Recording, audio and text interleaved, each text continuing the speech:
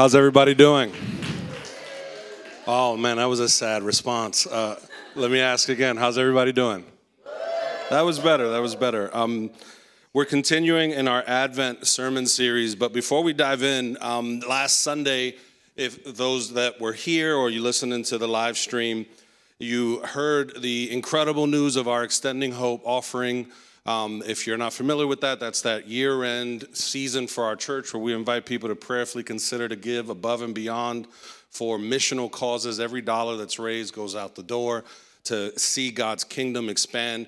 Our goal was $70,000, and as of last Sunday, we raised a little over $90,000. Incredible. God did something amazing, and as we shared before, the win in this season was not even just the amount or partnering with organizations. The win that we were really going after is every single person talking to Jesus about your money. That if he's Lord over our money, then he could be Lord over just about everything in our life. And so we encourage everyone to pray and to do only what Jesus tells you to do. And so if he told you not to give, that's how you were supposed to participate in Extending Hope. If he told you to give, that's how you were supposed to participate. Normally we close down the link like a day or two after, but this past week some really wild stuff started to happen. As of this morning, $99,699 has come in with some more pledged to come in. And so what we're looking at, God willing, is we will see over $100,000 come in to go toward all these missional causes.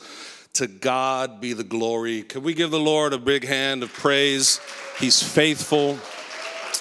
And so again, thank you all for praying, for listening, for obeying, and for being the kind of church that looks outward to see what Jesus wants to do in the city that we love. And so, without further ado, we're going to continue our Advent sermon series where we've been looking at what does it look like to wait. Advent is a season where the church historically has celebrated the 4 Sundays leading up to Christmas Day. And it's an interesting season because during this time we celebrate the fulfillment of God's promise, sending his son. And so the promise has been fulfilled. So in one sense, there's no longer a need to wait. But in another sense, we wait for his return. And so in this season of waiting, we've been looking at an incredible, significant passage in the New Testament, Romans chapter 8, and looking and asking, what does God have to say to us from this chapter of Scripture with respect to waiting? And today we're going to continue where we left off and actually conclude this chapter. We're going to begin in verse 31, Romans chapter 8, verse 31. It says this: "What then shall we say to these things? If God is for us, who can be against us? He who did not spare his own son, but gave him up for us all, how will he not also with him graciously give us all things? Who shall bring any charge against God's elect? It is God who justifies. Who is to condemn? Christ Jesus is the one who died, more than that, who was raised, who is at the right hand of God, who indeed is interceding for us. Who shall separate us from the love of Christ? Shall tribulation or distress or persecution or famine or nakedness or danger or sword? As it is written, for your sake we are being killed all the day long. We are regarded as sheep to be slaughtered. No, in all these things we are more than conquerors through him who loved us. For I am sure that neither death, nor life, nor angels, nor rulers, nor things present, nor things to come, nor powers, nor height, nor depth, nor anything else in all creation will be able to separate us from the love of God in Christ Jesus our Lord." Would you join me in prayer? Lord Jesus, thank you for the privilege, the honor, the joy that it is to worship you together with your people and to come to your word with expectant hearts that you would speak to us. Holy Spirit, would you glorify Jesus, reveal him to each and every one of us, illuminate the scriptures to us. Lord, we want to meet you today. So we come with expectant hearts. In Jesus' name, amen and amen.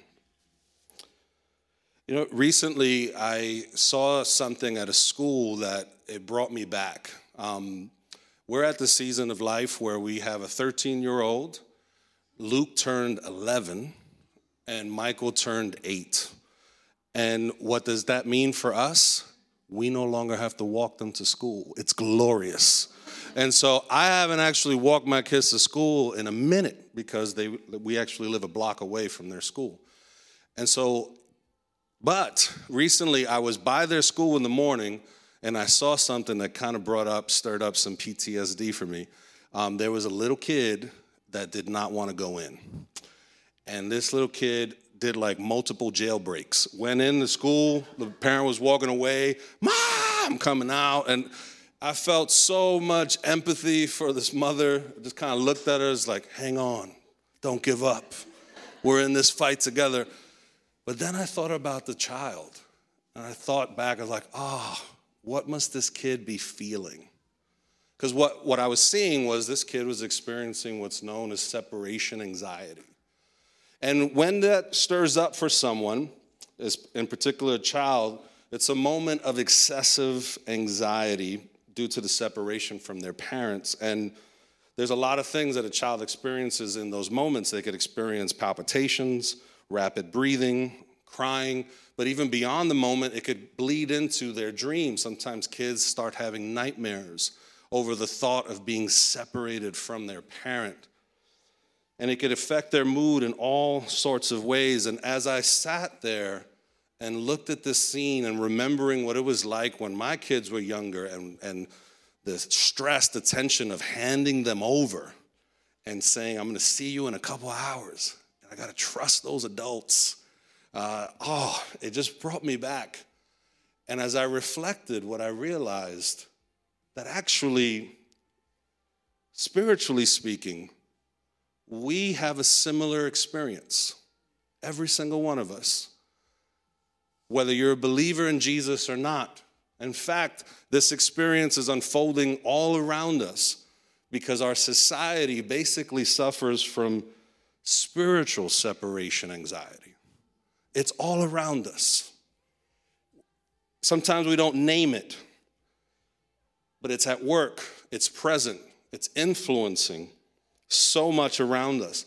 It's interesting that anthropologists that study like pre-modern societies, they notice that there's a thread, despite which region of the world these pre-modern societies are found, there's a common thread that exists among these societies, and that all of them share some type of ritual where they're sacrificing to a deity.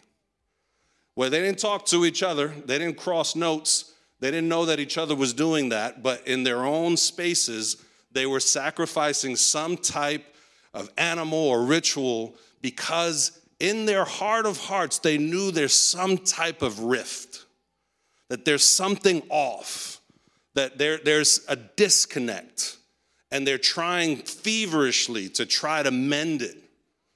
And so if pre-modern societies were obsessed with trying to appease gods in order to deal with this spiritual separation anxiety, modern societies have gone the other way. We're no longer trying to appease gods. We spend a lot of time and energy denying their existence, in particular denying the reality of Jesus.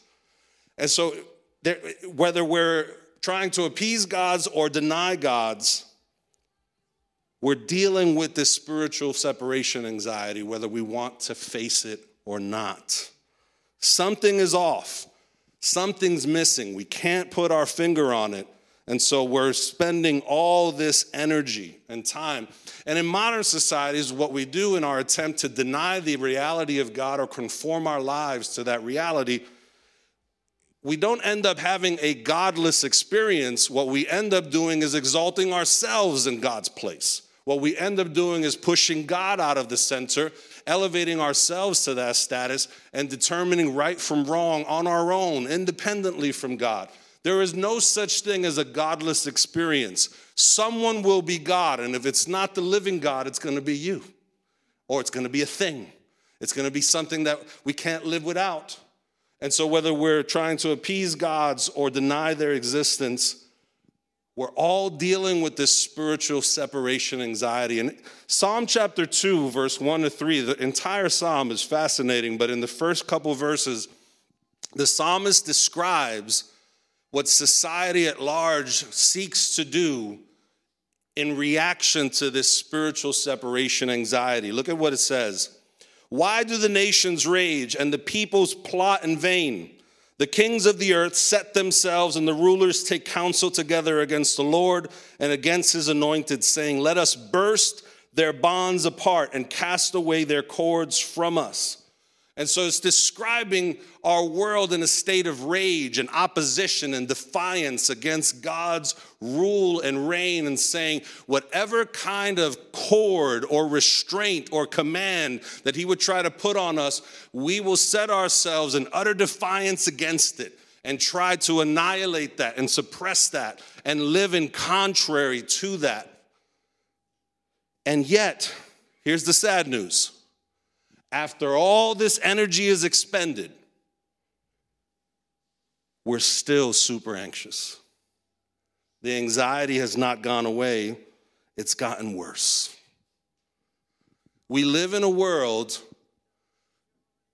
that is in the midst of an epic failure to cope with this spiritual separation anxiety on our own. We're trying, yet the assessment is we're not doing a great job because the anxiety hasn't gone away, it's gotten worse.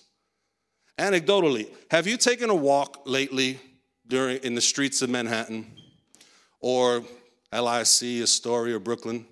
Have you noticed that marijuana is the official fragrance of New York City? You cannot go anywhere without getting a waft of it. It's everywhere. Everywhere people essentially are trying to numb and self-medicate and de-stress. Whether it's through substances that we consume or whether it's through content that we consume. We are over abundantly trying to just numb and distract from this ever-present anxiety. How many are ready for the year-end social media push to post how many hours you've streamed music or like your year in review, and everybody does it, and it's cool. And then when you actually add up the numbers, it's like, oh my gosh, we are living our lives in front of screens. Do we ever look up? Do we ever look at a human being? Do we ever interact with something that's not a pixel? You know, like but why are we doing that? We're trying to deal with the anxiety that's all around us. And in this state of failing to cope with it, whether it's the substances we abuse, the content we consume, in Romans 8, we find some incredible good news. During this Advent season, look at what God says to us. Romans chapter 8, verse 31. What then shall we say to these things? If God is for us, who can be against us? If God is for us, who can be against us? During Advent, for those that are familiar with the scriptures, there's one name that God describes himself by that's very precious to us during this time of year, and that's the name Emmanuel, which translates God with us. But during this Advent season, what Paul tells us something is quite profound. He tells us that God is not just with us, but that God is for us. And I can tell you there's a big difference between someone who's with you versus someone who's for you. How many people have someone in your life that by virtue of being with them, they calm you down? They're easygoing. They add value to your life. And it's not just because they're with you, because how many people, you have someone in your life that when they're with you, your back tenses up, You're stressed. You're counting down. You're like, I've made a ghastly mistake of saying yes to this invitation. I forgot how I feel while I'm around them. It's being with someone is very different than being with someone who's for you. You know, there's probably a somewhat longer list of people that you feel comfortable to call when things go bad versus the list of people you feel comfortable to call when things go great. Why is there a difference? Because you know the difference between people who tolerate your existence versus people who celebrate your existence. Where you feel comfortable to not just share the mess ups, the struggles, because how many know there's some people that relish that stuff. They want to know the dirt. They want to know, where are you struggling? Because I want to feel better about myself. Or I saw you creeping and rising up. Oh, I want you to get chopped down to the knees. And they won't be honest about it. It's subtle, but you know, you feel the energy, you feel the vibe. It's just like, man, you're with me, but I'm not sure you're for me.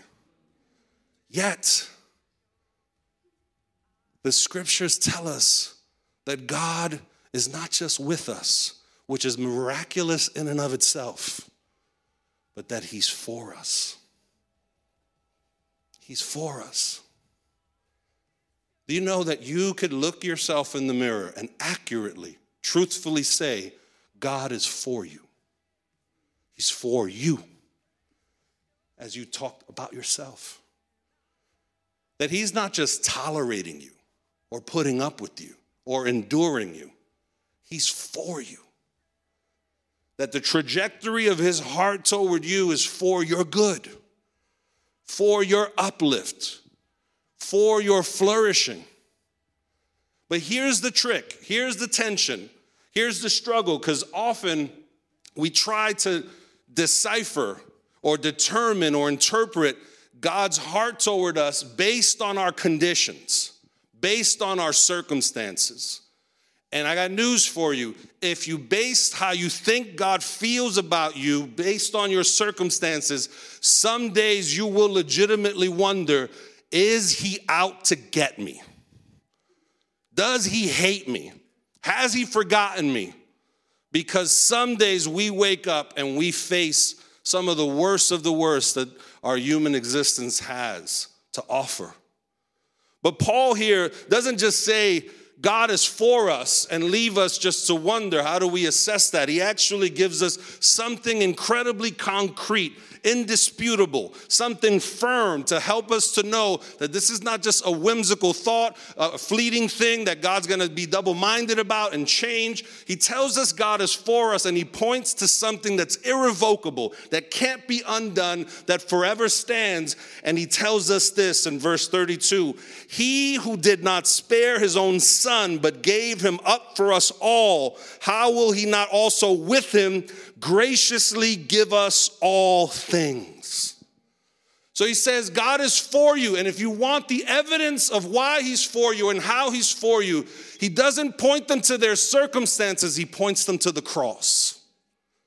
That is the undeniable, irrefutable evidence of how do we know that God's for us. It's not because I got a raise or a promotion. It's not because they finally like me. It's not because I've been invited to this or that. It's not because of anything circumstantial. It's strictly and only the confidence we have to believe that is tethered to the cross. You can believe that God is for you because the cross says he's for you. And here is one of the essences of the good news of Jesus. Jesus' good news for you and I and for the world is not God saying, I'm going to make your life stress-free. You're never going to face challenges. You're never going to walk through dark valleys. God never says that our circumstances are always going to appear as if his favor is on us. But he does say the cross will always shine light toward us and says, I'm for you. I'm for you. That's good news for us to let sink in if you're facing circumstances that challenge that belief. If you get a difficult report from the doctor, it's good news to remember he's for me. If someone mistreats you, rejects you, talks ill of you, hurts you, it's good news to remember he's for us. He's not just with us, he's for us. During this Advent season, what would it look like for you and I to truly settle into this truth that God is not just with us, he's for us? If that was where he stopped, that would be enough. But that's not the only thing that Paul says in these verses. Verse 33 and onward, he says, "Who shall bring any charge against God's elect? It is God who justifies. Who is to condemn? Christ Jesus is the one who died, more than that, who was raised, who is at the right hand of God, who is interceding for us." Not only does God tell us that he's for us, he also tells us that he justifies us. God justifies us. Do you know what that means? God justifies you. Have you ever had someone come to your aid and back you up and say, no, what he's saying or what you're saying is true. I was there. And they add credibility to your witness, to whatever you're saying, where any aspersion, any doubt that people were having about you gets dispelled because this person signed off on what you're saying and who you are. No, you can trust so-and-so because I've found them to be a trustworthy person. It's one thing when people vouch for you. It's a whole other thing when the living God vouches for you. When the living God himself says, I justify you. You know what that means? That means that you and I are not invited to spend our waking energy trying to justify ourselves, cleanse ourselves, merit forgiveness for ourselves. This is not an invitation for us to earn God's favor and love. No, rather, it's an invitation for us to receive God's love, his favor, his justifying grace. I truly believe that the most powerful people in this world that are a force to be reckoned with are people who know that they are justified in the eyes of God. Are people who don't live and die based on the approval or the rejection of people, because they live for the affirmation of God and they already have it. It's stamped on them. It's declared over them. Because we're told through what Jesus has done that we are justified from our sins. Our record is clean. Our slate is washed. You know, the scriptures say that God removes our sins as far as the east is from the west and remembers them no more. Now, that's a play on words. Because if God could forget something, then God would have a mind that's feeble like ours. God is incapable of forgetting something the way you and I forget something. How many have a struggle remembering things these days? I'm 42. It's not fun. Oh, it's a scary thing. I could be in mid-thought, and the thought is, where'd it go? Where'd it go? God does not forget like we forget. He chooses not to remember. He chooses not to remember your sin and mine. You know, one of the blessings I have is that I'm married to a woman who's so forgiving. She does not hold grudges. One of the struggles Erin has is that she's married to me. And I need help with that. I don't let go of things easy. Oh, it's a struggle. So literally we could be arguing. And it takes some time for me to get there, for me to let it go. And so we're interacting afterwards, and I still feel the edge. And she's just like, hey, so what are we doing? And I'm just like, what have you done? It feels like you have let this go, and I'm not ready for that.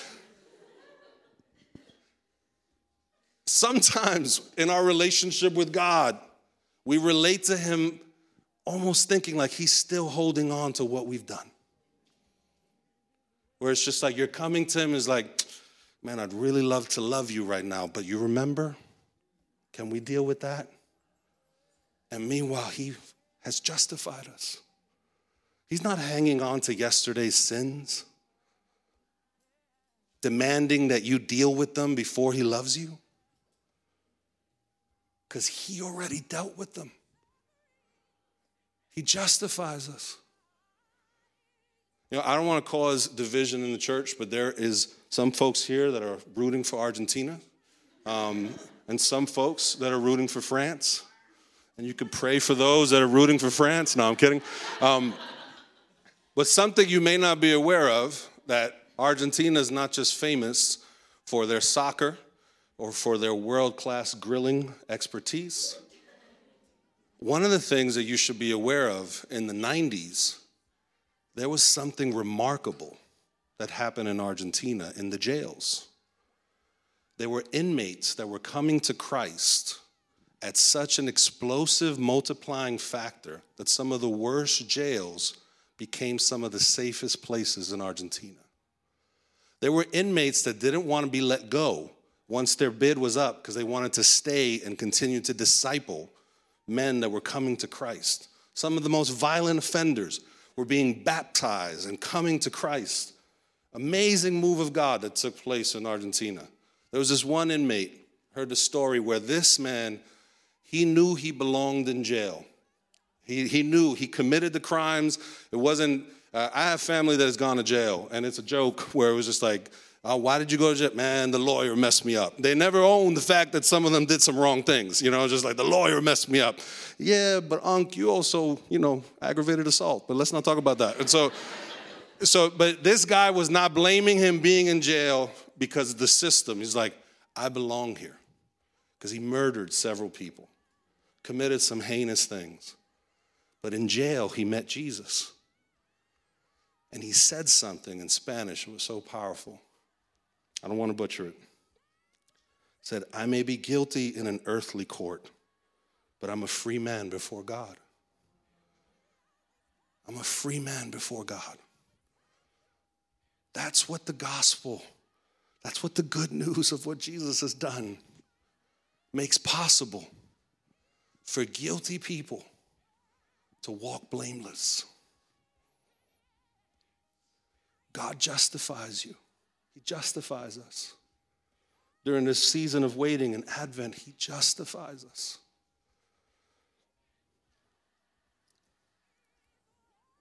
I'm a free man before God. Do you believe that? Has that penetrated your heart? Are you living from that central, that centered truth? That Jesus is our justifier? Or are you expending so much energy trying to earn a place at God's table that has already been given to you? The insanity of trying to earn love that's been freely offered. Jesus comes to heal us of that. If that was enough, that would be enough, but there's more. Paul goes on to say this, who shall separate us from the love of Christ? Shall tribulation or distress or persecution or famine or nakedness or danger or sword? As it is written, for your sake we are being killed all the day long. We are regarded as sheep to be slaughtered. No, in all these things we're more than conquerors through him who loved us. For I'm sure that neither death nor life nor angels nor rulers nor things present nor things to come, nor powers nor height nor depth nor anything else in all creation will be able to separate us from the love of God in Christ Jesus our Lord. There was a soldier that was fighting in the Japanese army during World War II. His last name was Onada. And if you're familiar, World War II ended in 1945. But this soldier actually held out in the jungles of the Philippines till 1972. He refused to believe that the war was over. Leaflets would be dropped in the jungle saying, the war is over. Come on out. It's like propaganda. Nope. We're still fighting. We're going to win. He persisted in the state for a long time. Finally, it took some of the very generals of his own army to come in person to let him know it's not propaganda. The war actually ended in 1945. And at that time, he put down his sword. I think of that story when I think of Paul's promise that God says we'll never be separated from the love of God. Because I think, similar to that man, we struggle to believe that it's actually happened. We struggle to believe that God is actually saying this to us. That it's done. It's finished. It's complete. It's not revocable. Where God's promise that his love would be constant, directed at us in this unearnable way, we think that at any given moment he's going to pull it back. We think that at any given moment he's going to switch up. And yet Paul is letting us know that this love that alerts us to the fact that God's just not with us, but he's for us. This love that tells us that God justifies us, that we'll never be separated from it. That from God's perspective, he promises to you and I that there will never be a moment where his love will not be aimed toward us, near us, with us, for us, accessible to us. If you look at the parables in Luke chapter 15, whether it's the lost sheep, the lost coin, the lost son, there's constant this theme where God's trying to let us know, look at how the father figure in the lost son, and look at how the owner of the coin and the sheep, look at how they are when these things are lost. They are bent toward the recovery of what's lost. They're insistent to make sure that there will be reconciliation and reuniting. In other words, that thing, that person, that son in those parables will not experience a loveless state. God wants you and I to know that his love will always be directed toward us. That when he deals with us, relates to us, there is nothing but love on his mind. And that you and I will never be able to be separated from that love. Now, why do we struggle to believe that? Because as Paul noted, we're called to believe that while we experience tribulation, distress, persecution, famine, nakedness, danger, sword. We're called to believe that, to trust that when death or life, angels or rulers, things present or things to come. We're called to believe that during moments where it feels like that is the furthest truth we could ever believe. I won't sugarcoat the reality of following Jesus to you like it was sugarcoated to me when I first became a Christian. When I first became a Christian at the age of 14, I remember a church service where folks were invited to confess and profess faith in Jesus. And I remember hearing someone say, now God is going to make everything right in your life. Nothing but peace, endless joy, blessing over blessing over blessing. I didn't know what to do when suffering came, when trials came, when rejections came. And what we see in the scriptures, God does not leave this stuff in fine print He lets us know up front, in this world you'll have troubles, but be of good cheer. I've overcome. We tend to focus on the overcome part, but we tend to not want to hear the fact that there will be troubles, there will be stressors, there will be setbacks.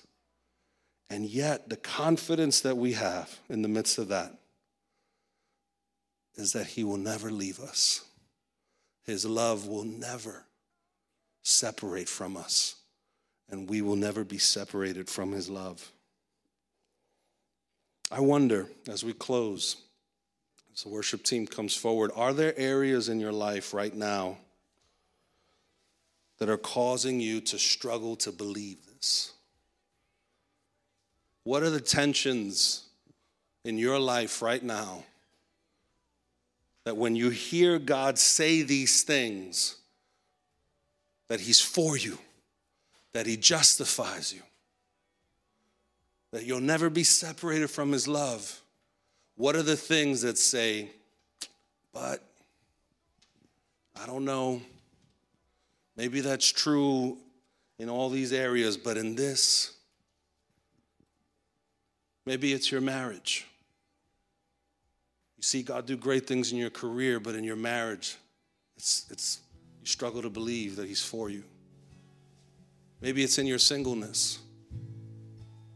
You serve the Lord with joy, and then there's these moments where you just feel so alone. And you struggle to believe the goodness of God is for you in those moments.